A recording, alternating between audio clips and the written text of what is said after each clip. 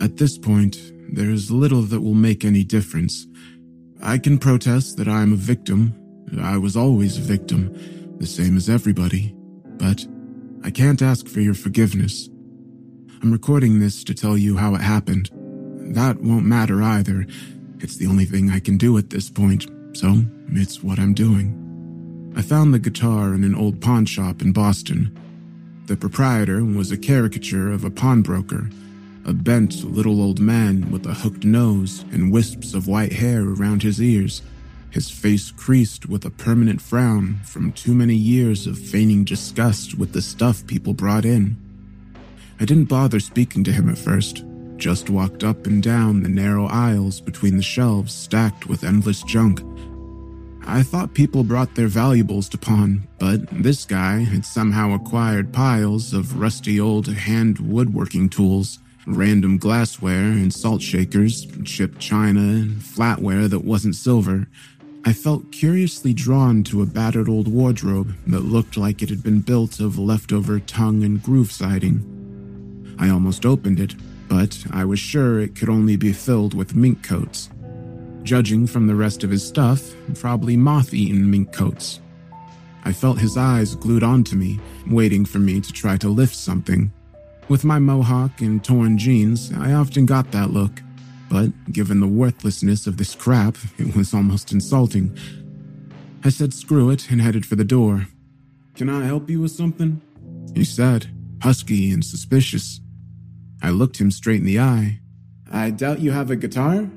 He almost smiled. The corners of his mouth twitched, but then I think they couldn't remember how smiling worked and gave up on it. "I might have a guitar," he said, "for the right price." This didn't sound promising. He didn't say any more. I wondered if he were expecting me to fork over money sight unseen. "Well, do you or don't you, old man?" "I do, kid," he said, which I had to respect. After I'd called him old man, it was only fair he called me kid. But I like how he said it. Deliberate. To be clear, he was giving me back what was mine. "Look in the wardrobe right behind you. Don't open the case. Just bring it over here to the counter." It was the wardrobe I'd almost opened. I did, now, and found it contained nothing but a dusty, rectangular guitar case. I humored the old man, carried it over to the counter. I put it down so it would open toward him, since he obviously didn't want me to handle it until I'd bought it. He turned it around, flicked open the clasps, and pulled it open, shrinking down behind the lid. Later, I would note that the maneuver protected him from the sight of the guitar. I doubt he really understood what he had, but he was not totally ignorant. At the time, though, I just put it down to showmanship. Inside was the most amazing black guitar I've ever seen. It was so black, it looked like there was no guitar there at all. Just some silver frets and strings stretched across nothing. A guitar shape ripped into the universe. I reached into the case just to touch it, just to be sure there was a guitar there. The old man closed the case part way, nearly trapping my hands inside. I didn't pull away. "No, he said, his lips curling back from his teeth. "Not here. I can't buy it if I can't try it. Take your hand out of the case." I did. I wanted the guitar. I had to hear it first, but frankly, if I didn't play it at all, I'd still have bought it. If I could afford it, it was that cool. He shut the case and fastened the latches. "Take it into the basement. There's an old amplifier down there. You can plug it in and play it. But see here, the volume on that amplifier is set on 2, right? It says on 2. "Sure?" I said. "Whatever." He laid a bony hand on a red fire extinguisher at the end of the counter. "See this? You know what this is for?" "Putting out fires?" "You'd think so, wouldn't you? But check the pressure gauge." I looked at the dial on top. It was all the way down on empty. "The only thing it's good for is bashing out the brains of people who don't follow the rules. Got it? The volume stays on 2. Somehow, I wasn't too frightened at the thought of this old man trying to assault me with a fire extinguisher, except for the thought of trying to convince the police that the punk had acted in self-defense when he broke the little old shopkeeper in 2. It didn't matter. I didn't need the guitar to be loud to tell if it could play. I took the case and went through the little door down the steep steps. It crossed my mind that I was probably doing something stupid, going down into this crazy old man's cellar looking for, a cask of Amontillado, but frankly, the door was so flimsy I could turn it into kindling if he tried to lock it behind me. All he did was yell down at me about keeping the volume on 2. In the basement was a chest freezer, a big converted coal furnace, some broken furniture, and a vintage amplifier. I put the guitar down on the freezer and opened the case again. Down in the basement, it looked even blacker than before, if that were possible. I touched the guitar, just to assure myself that it was real. My hand stopped, so there was definitely something there, but I couldn't really feel it. It had all the friction of black ice, but no sensation of cold. A sensation of vertigo crept over me, as if I were going to fall into the nothingness. Impulsively, I grabbed the strap that at least felt like leather and lifted the guitar so it hung from my shoulder. It had weight like a guitar. The sensation of vertigo left me when I wasn't staring right at it. I fished a patch cord out of the case, plugged it into the amp, and switched it on. I turned the volume up to 2.5 just to screw with the old man, then touched the strings. Just the tinny sound a guitar makes when the club owner pulls the plug on your show. I only had a moment of disappointment before I remembered that this amplifier probably had vacuum tubes. It would need to warm up before it would play. I waited a minute. The amplifier hummed with potentiality. Then I struck the open strings, or I meant to. I hit them one after the other in a slow arpeggio to hear how far out of tune it was, but on the first note, my fingers froze. It was indescribable, a deep, resonant tone that sounded like it came out of the primeval past, a note imagined by alien races that had looked down on Earth when all life was just slime on the bottom of the sea. It unseated my bowels from the rest of my viscera and set them floating uneasily. I took a deep breath and plucked out the first 7 notes of Stairway to Heaven. It seemed like the right riff to try. The guitar spoke with the voice of God, but not the all-forgiving God of the Gospels, nor even the strict pedantic God of evangelicals.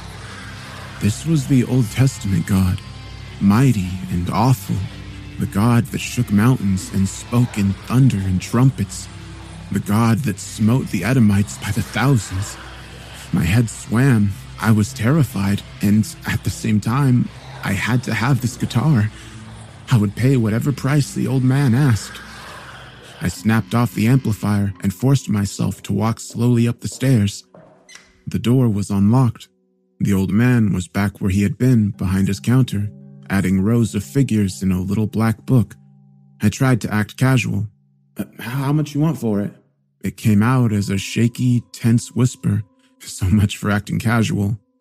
The old man would have to be deaf to not know I'd pay whatever he asked. But maybe he was deaf. He didn't even look up. I repeated myself, louder and less desperate. He glanced up, surprised to see me standing in front of him. Then he took an earplug out of one ear. If he hadn't heard me, he knew what I'd said. $2,000. My stomach, already dangerously unmoored, flipped over again.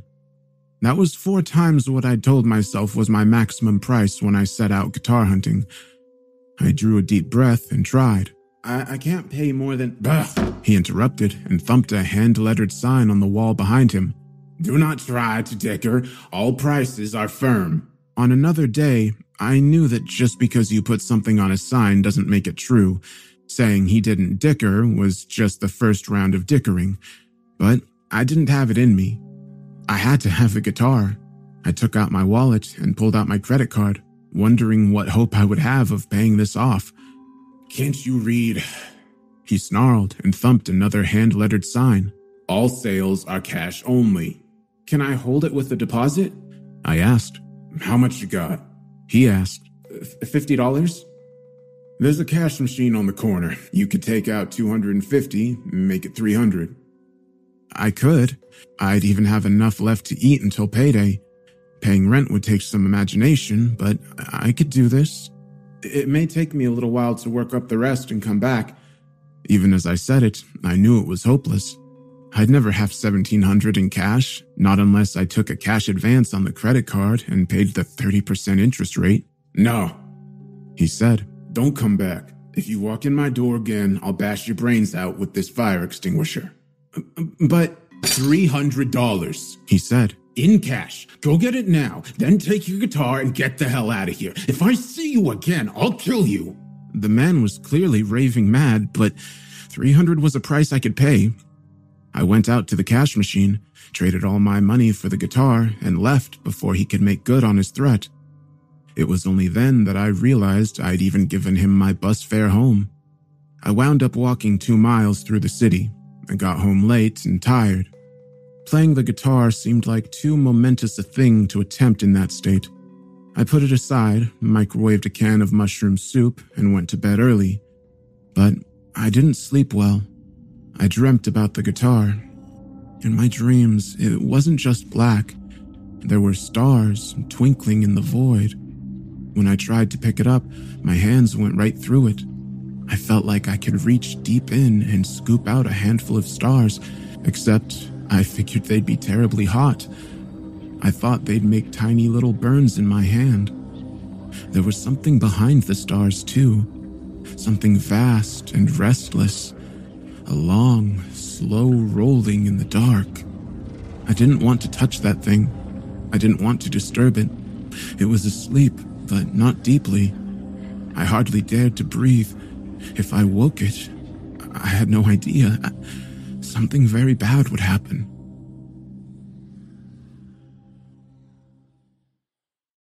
I was miserable the next day, and the day after that. So I never took the guitar out again until the night I rehearsed with the band. We called ourselves Chthonic Circus, splitting our meager earnings just 3 ways. Leslie fronted the vocals and defined our sound with a loud, rumbling bass. She was a scary little thing, a knife of moodiness under a big mop of black hair. She disappeared under layers of black canvas and orange-striped tights. On the drums was Ethan, an underfed stick of a man with big frog eyes. Every once in a while, he put off shaving until he had half an inch of see-through whiskers on his chin. No one could ever call it a beard. Then he gave up and cut it off. I don't know what you'd call our style. Post-punk or goth are the most frequent labels we get, but we do occasionally go off into the technically demanding solo, like a progressive band. But we assiduously avoided the grand pseudo-philosophical lyrics of progressive, and our themes were too dark. One reviewer in a local scene rag described us as playing dance macabre, which I thought was a great description, but it didn't stick. We got the plug pulled on us only once, after a patron complained to the bartender that we were depressing. I come here because I feel bad and want to feel better. These guys make me want to kill myself. I felt a little bad about that. My hope is always that we'll make those guys feel understood, but there is a badge of honor in getting kicked out of a club. I made a production out of my new guitar, telling Leslie and Ethan that they'd never seen anything like it, and getting them to stand around watching while I opened the case. I watched their faces, opening it just as the show owner had, standing behind the lid as I raised it. Leslie frowned. Ethan's jaw dropped open. What's it made out of? Leslie whispered. She reached out to touch it, but hesitated. It's like the void, Ethan said. It's like staring into infinity, the black sky between the stars. Does it sound as good as it looks? Leslie asked. I just smiled. I lifted it by the strap and hung it on my shoulder. For some reason, I kept my gaze averted from the guitar, as if I expected to see the thing from my nightmare still rolling beneath the blackness. I patched it into the amplifier, turned the volume to 7, and struck an E minor chord. It vibrated the windows. It was a full, dark sound, but it wasn't the voice of God. It was just an electric guitar. Disappointed, I tried hitting the strings one at a time as I had in the pawn shop. Just an electric guitar. Good enough, Ethan said. Damn, that hurts my eyes. It's like it's pulling your eyeballs out of their sockets. Leslie said and turned away. She busied herself setting up her bass. Ethan continued to stare. Maybe it was the volume. Maybe that was why the proprietor had insisted I keep it on volume 2. Maybe it only sounded that good when it was quiet. I turned the volume down and plucked the strings again. Still, just a guitar, only quieter. It sounded a lot better in the shop. Sounds great to me. No, it sounded like it came out of the abyss. I still remembered the sound of those few strings I'd touched. I hadn't imagined it. They were burned into my memory. Maybe it was something with the acoustics where you were. I heard this podcast about these guys who were trying to reproduce the acoustics of ancient cathedrals. They turned this ordinary chorus into the voices of angels. It couldn't have been. I was just in this guy's basement with a big old furnace and a freezer and concrete walls. Could it have been? Could there have been some freak perfection of the dimensions and objects? It didn't seem possible. Could there have been an effects block patched into the amp? Ethan asked. He was still staring at me. He hadn't moved towards his drums. I don't see how, I said. It was just an old tube amplifier. Well, oh, that's it. That vintage sound. I've heard Neil Young still uses a tube amplifier because he likes that vintage sound. The thing costs a fortune nowadays because no one makes the tubes anymore. I thought about this. I knew everything Ethan had said, but I doubted an amplifier could make that much difference. If tubes could make a guitar sound like what I'd heard, no one would have invented solid-state electronics. Hey, Ethan, put your eyes back in their sockets and get on your drums. No matter how beautiful his guitar is, we still gotta play music. I don't know, Ethan said. They might book us just so people can look at that guitar. It took him 3 tries to tear his eyes away and sit down at his drums.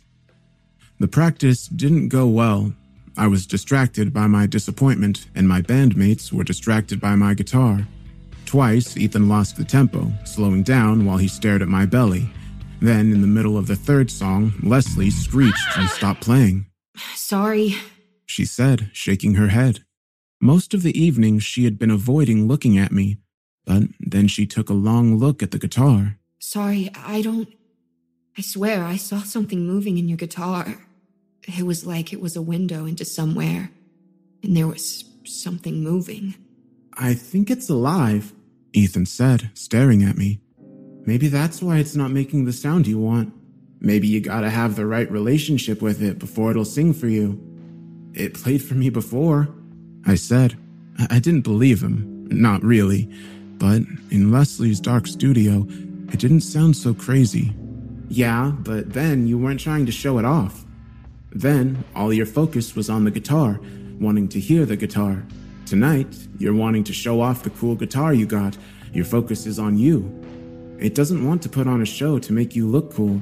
This is crazy. We can't practice like this. Why don't you, face the wall or something? No offense, but... It's just a guitar. Yeah, but you don't look at it either. Whatever, let's just play, I said, but I did turn away from them. It didn't do any good. I was too annoyed and disappointed. Leslie was too rattled. Ethan lost the beat twice more, just staring at the crescent of the guitar he could see past my hip. We gave it up at 10, when we usually jam until the a.m. As we were packing up, Leslie said to me, Why don't you bring your old guitar to the Venus tomorrow? Don't be crazy. You know what I paid for this? Well, actually, I'd gotten it for a steal, but it was the easy thing to say. A lot easier than that I still hope to make it sing like angels. Just in case. This is going to be a good show. The Venus draws a good crowd. So we have something to fall back on if your baby derails us again. It's just a guitar, I said again. You shouldn't say that, Ethan said. No wonder it won't sing for you when you talk about it that way. I said it was just a guitar, but I don't think I believed myself. I mustn't have, because on the bus home, I talked to it. I'm sorry if I was trying to show off with you, I said. Tomorrow night, I promise, I won't pay attention to the crowd. I'll just listen to you. I want to hear you sing again, the way you did when I first played you. The guitar, of course, had nothing to say. Neither did my fellow bus passengers. Late at night, on city buses, nobody talks to the people who talk to inanimate objects. You should have a name, I said, then reconsidered. You probably have a name. I shouldn't make up a name for someone as important as you. If ever you can let me know what your name is, I'll use it. At that moment, the man next to me put down his newspaper and stood up to get off the bus. Most of the paper was obscured by an ad for great bargains at Walgreens, but I could see just a few words and half of a headline. Has-ter. A cold dread crept up my spine. It was coincidence. Coincidence and imagination. I moved the ad circular to expose the full headline. Cemetery killer suspect has turned himself in. See, it wasn't an answer to my question.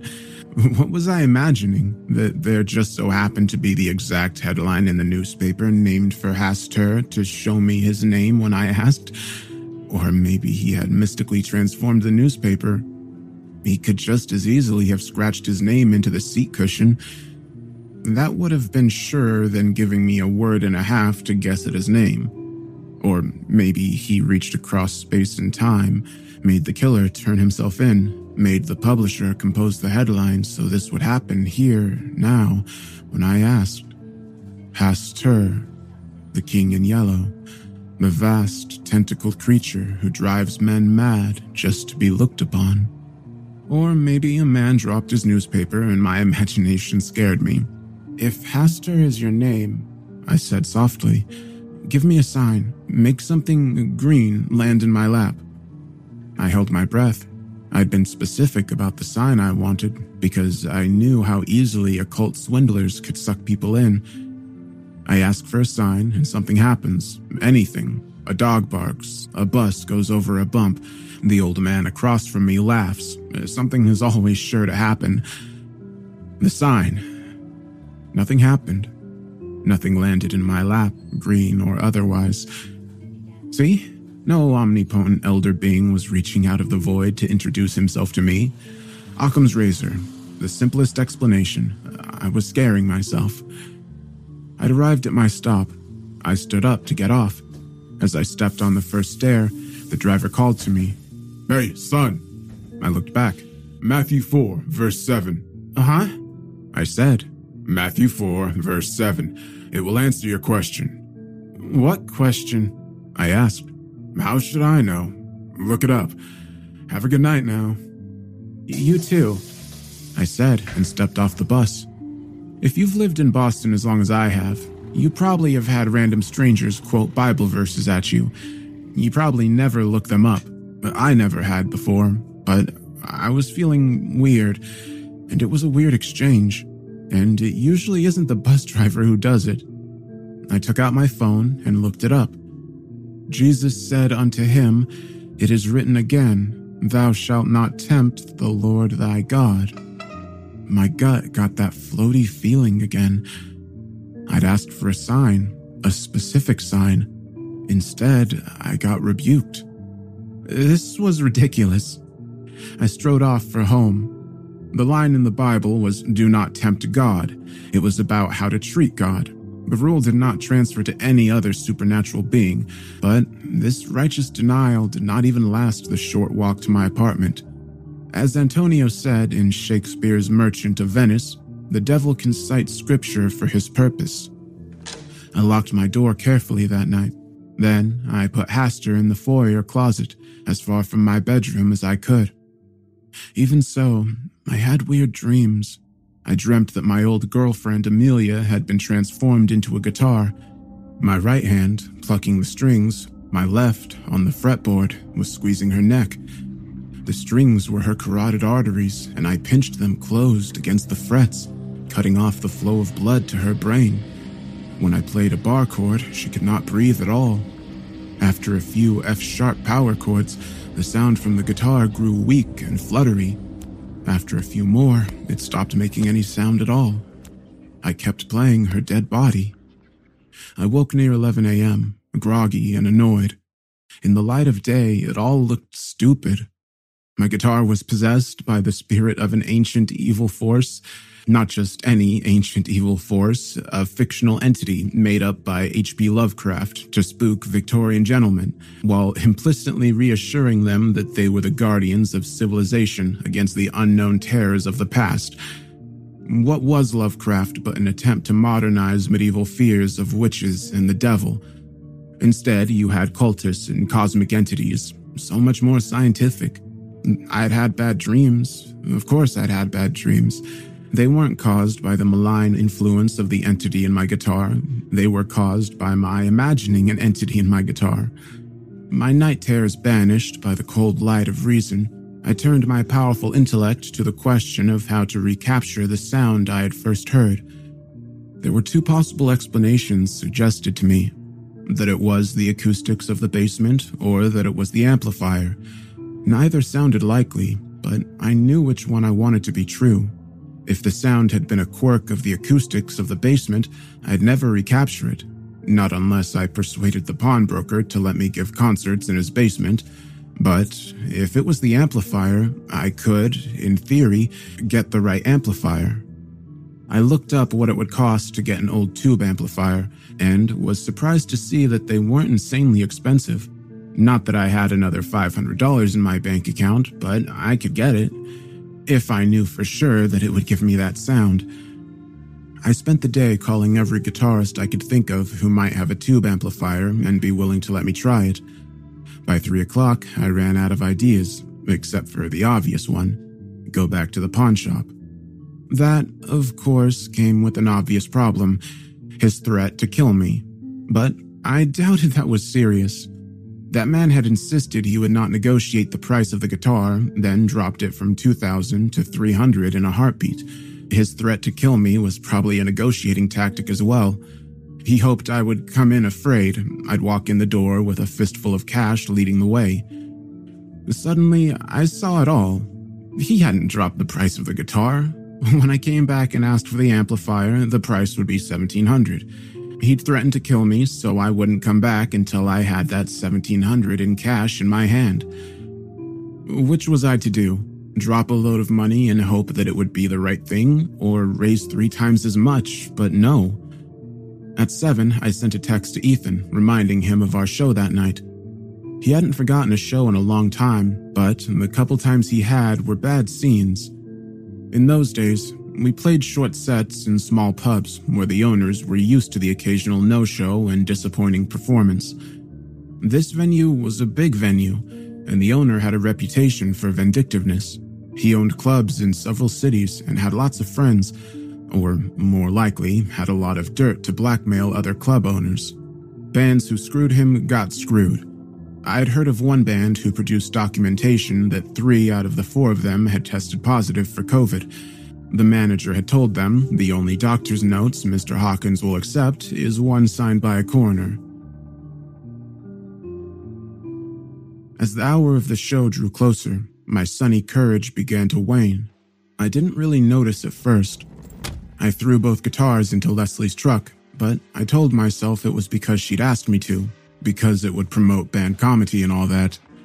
But still I thought of my new guitar as Hastur. Still, I made sure it was firmly propped against the side of the truck, so it would feel properly cared for and respected. We swung by Ethan's to find he wasn't home. No lights, no sound, no sign. You did remind him of the show tonight, didn't you? Of course. I checked my phone. No reply. I called him.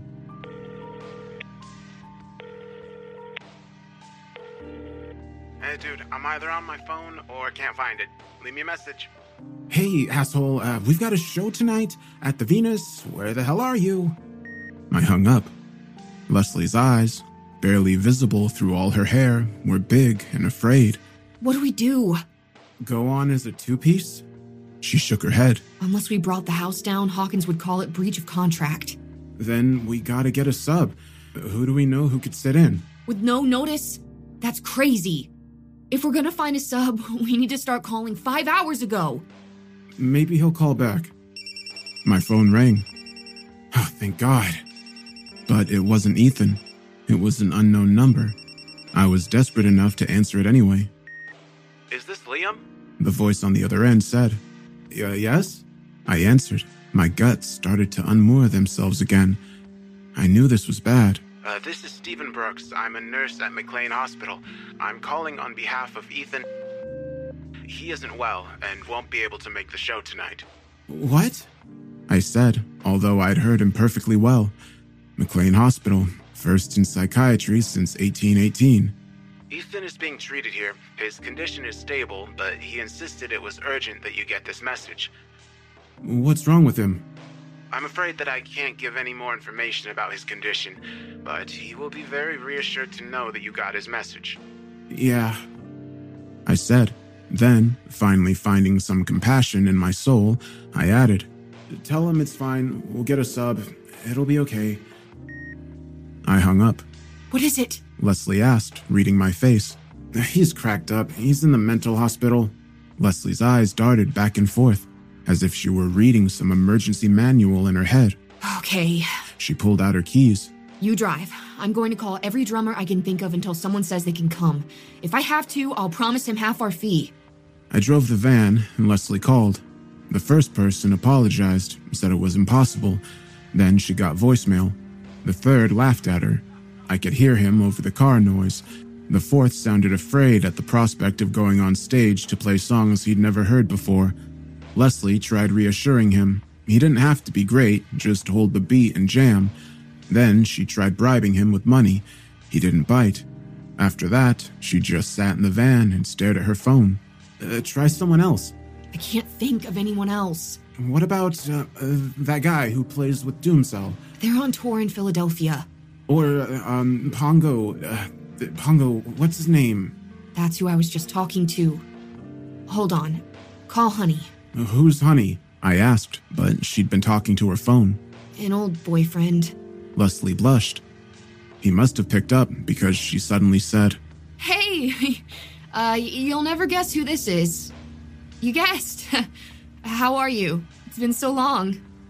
Yeah, well, I'm kind of in an emergency here. I've got a show at the Venus in at the Venus. Thanks. It would be good news if our drummer hadn't finked out on us. In 2 hours. Well, I could go get you. Where are you? Wooster? Sure, I can do that. Wooster, are you crazy? Have your gear by the road. This is going to be tight. That's insane. It's over an hour each way. We'll never make it. Yeah, I can do it. Leslie said, ignoring me. Yeah, be ready. Be at the side of the road in 70 minutes, okay? Are you insane? Do you know what Hawkins will do to us if we're a half an hour late? Yeah, Bear. You're saving my ass. See you soon. She hung up. This won't work. This is how it's going to work. I'm going to drive like hell to Wooster. When our time comes, you go out, say you're the opening act, and you play solo. If I don't get stopped by Massachusetts' finest, I'll be there before you're 10 minutes in. With luck, the audience will be so busy staring at your guitar, they won't notice. Without luck, the bouncer will entertain the crowds by beating the shit out of me. There's gotta be someone else. What about... I did come up with 2 names before she dropped me off, but one she couldn't reach, and the other was playing a show already. When she drove away, her SUV leaned precariously on the first corner. I was there way early, of course. I wound up standing in the alley with our guitars and amplifiers for 15 minutes, hoping the manager would show up before some enterprising gangster. He did. I set everything up, ran a sound check, got a beer, and waited in the green room while the crowd started to file in. 15 minutes before showtime, the manager checked in. Where's the rest of them? They'll be along, I said, trying to be casual. I'm going to open solo. What? He scowled at me. I booked a band. You got a band, I said. Plus, I'm just an opening act. It'll be like if folks see 2 bands for the price of 1, a 15-minute teaser. That was not the contract, he said. Not that we had a contract. If one person asks for his cover back during your opening act, I'll have your ass. Deal. By the time I took the stage, my dread of the guitar was creeping back. Ethan was in a mental hospital the day after he couldn't take his eyes off my guitar. Now I was going to go on stage and perform in front of 200 people. if there was anything, was I putting the sanity of 200 people at risk? I had the other guitar. I didn't have to take Hastur on stage, but that thought was no reassurance either. I had no idea how I was going to keep a club full of people entertained for half an hour by myself. Of course, I'd lied to the manager. They'd want to dance, and I had no rhythm section. Even if the manager didn't follow through on his threat, the last thing we needed was for the crowd to be impatient and pissed off before we started playing. No. The only reason I dared to try this was because I had Hastur to hide behind. I laid my hand on the case. "Hastur," I said, "I need you. We're going to go out in front of a big crowd, and I need you to sing for them. Get us through this. Get us through this, and I'll..." "What does one offer an enchanted guitar?" I said the first thing that came into my mind. "A tube amplifier. I'll get you a vintage tube amplifier, just like the one in the pawn shop." Seriously? I was bargaining with my guitar. I downed my beer, snapped open my case, and took it out. Yes, I avoided looking at it as much as I could. Just as I was leaving the green room, I saw a yellow scarf hanging on the back of the chair. A sheer, mustard yellow scarf left behind by some girl band or something. Without even a conscious thought, I swept it up and wrapped it around my head, so only my eyes were showing. I walked out onto the stage without any idea what I was going to play. I took comfort knowing that whatever happened, it wouldn't be associated with my face. The club was barely half full, but still, that meant 200 eyes trained on me. By special arrangement, opening for Chthonic Circus, The King in Yellow. There, Hastur, all glory was to be yours. Having no idea what else to do, I started playing the opening notes of Stairway to Heaven. A lame choice. Every bar band in the amateur cover league played Stairway to Heaven, hoping to cop some of its glory.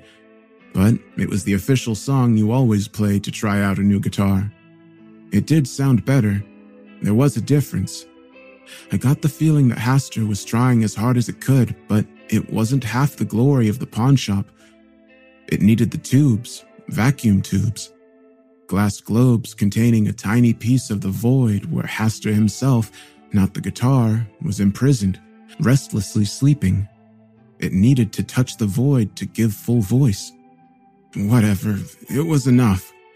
The crowd stood transfixed, unable to take their eyes off of me. I didn't sing. I can sing. I often fill in harmony and counterpoint vocals with Leslie, but I didn't want Hastur to have to share the stage. When I thought the instrumental stairway couldn't go on any further, I morphed into the opening riff of Heart's Barracuda and played that for a while. I didn't see any movement in the audience. Even the watrons, who were supposed to be selling drinks and milking the crowd for cash, were not winding through them. When I got all I could out of Heart, I threw caution to the wind. The King in Yellow was not a cover band.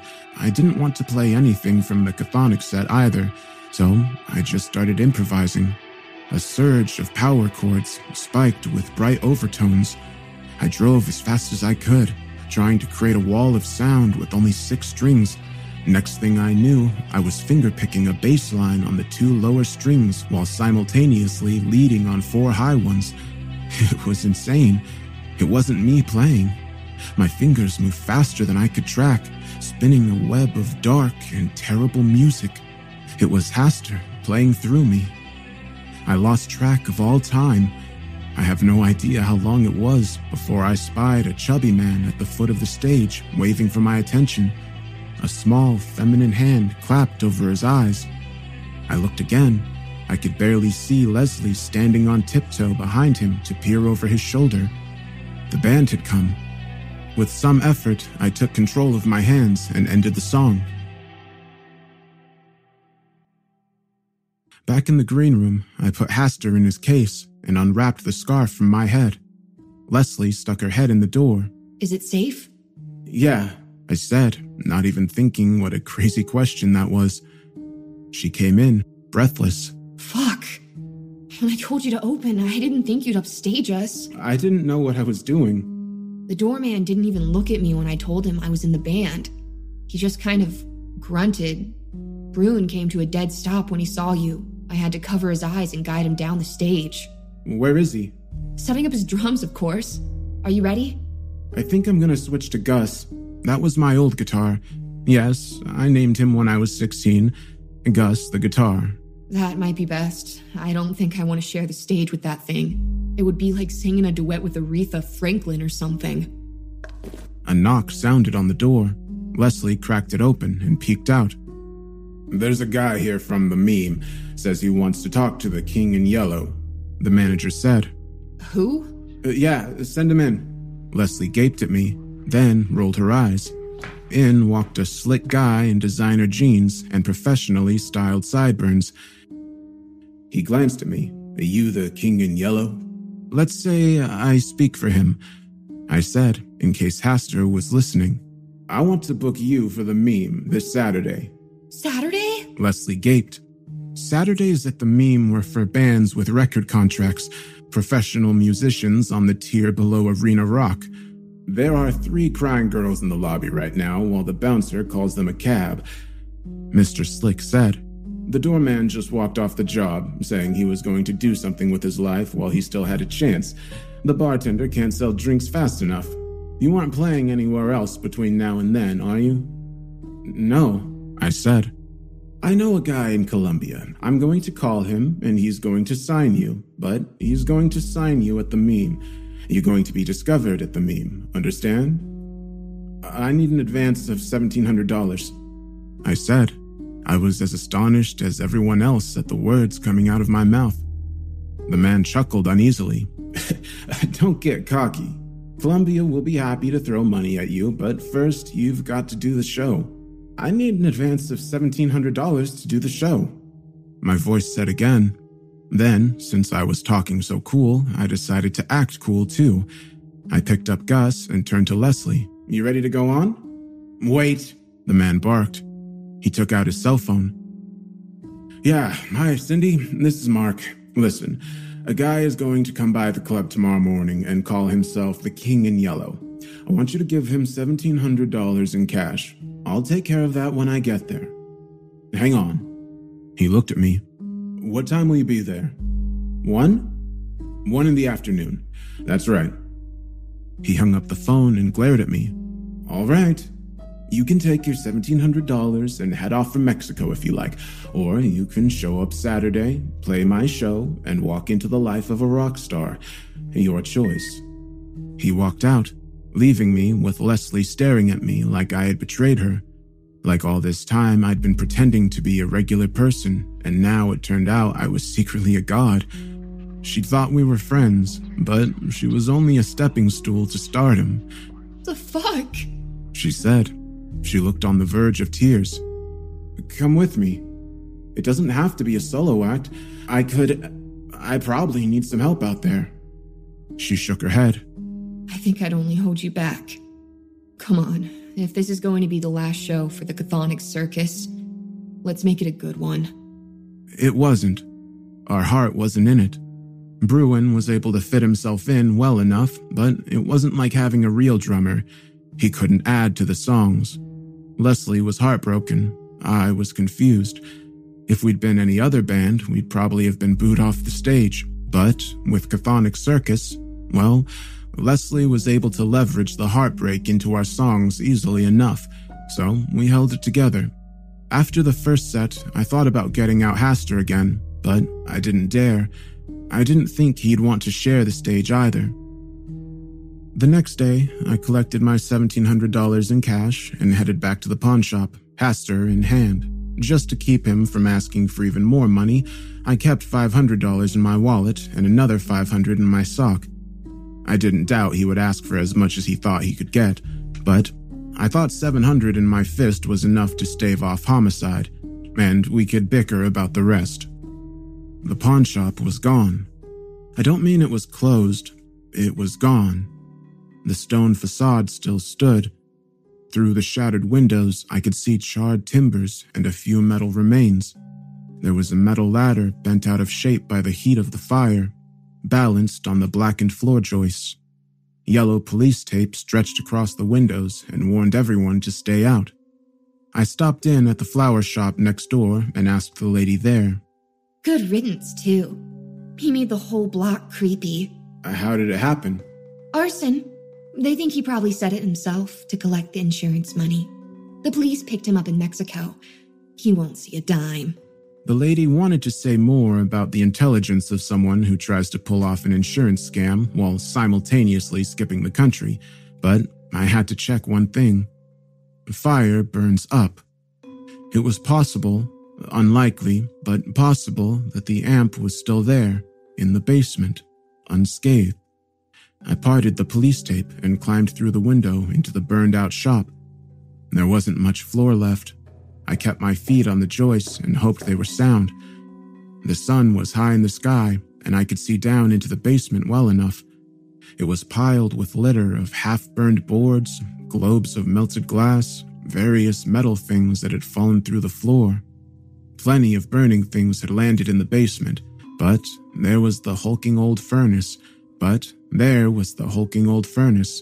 There was the freezer chest, scorched and pitted, but not warped out of shape. There was a pile of ash and junk that might be covering the amplifier. The stairs to the basement were still in place, but they were so black and alligatored I worried that they were mostly charcoal. I stepped from joist to joist until I got to the aluminum ladder. Slightly twisted, but it seemed sound. I eased it between two joists and jammed it against the junk in the floor. It was so bent, there was no way to brace it at all four corners. I got both feet on the floor and one side of the top braced and called it good enough. I held tight to a joist as long as I could, just in case, but it got me to the bottom intact. A cloud of ash floated up around me. I floundered across the wreckage, flung aside the frame of a flexible flyer and a broken panel of sheetrock, and there it was, unburnt, undamaged, barely a scorch mark on her. Getting the amp out of the basement was an ordeal. It might have been possible to pass it between the floor joists, but it was so big and heavy, I knew the odds were better I'd just drop it and shatter the irreplaceable tubes. In the end, I decided to chance the stairs after all. If I fell through and killed myself, it wouldn't matter that I wrecked the amp. But I got it out. There's nothing left to tell but the concert.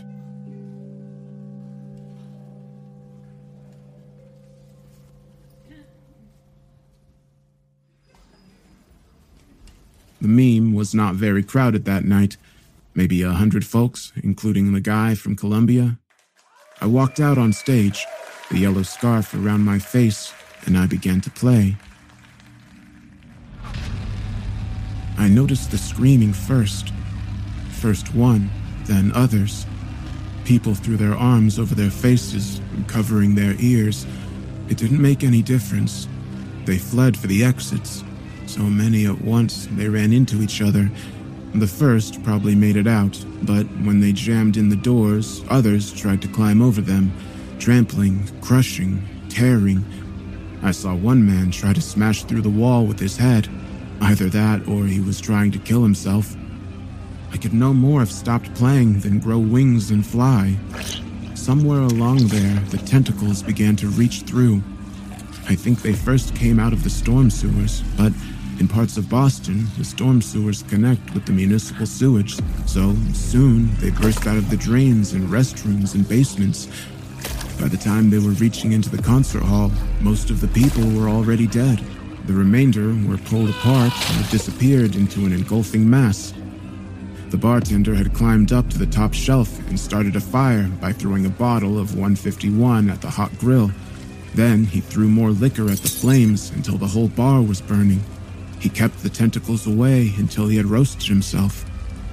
Then, all at once, the guitar ceased to exist. Frets and strings and wires sprang free and clattered about my feet. I had control of my body once again, but I knew what this meant. From every sewer grate in Suddy, the shapeless mass was oozing. The terrible deed was done. Pastor was in the world. I escaped out the backstage door and ran.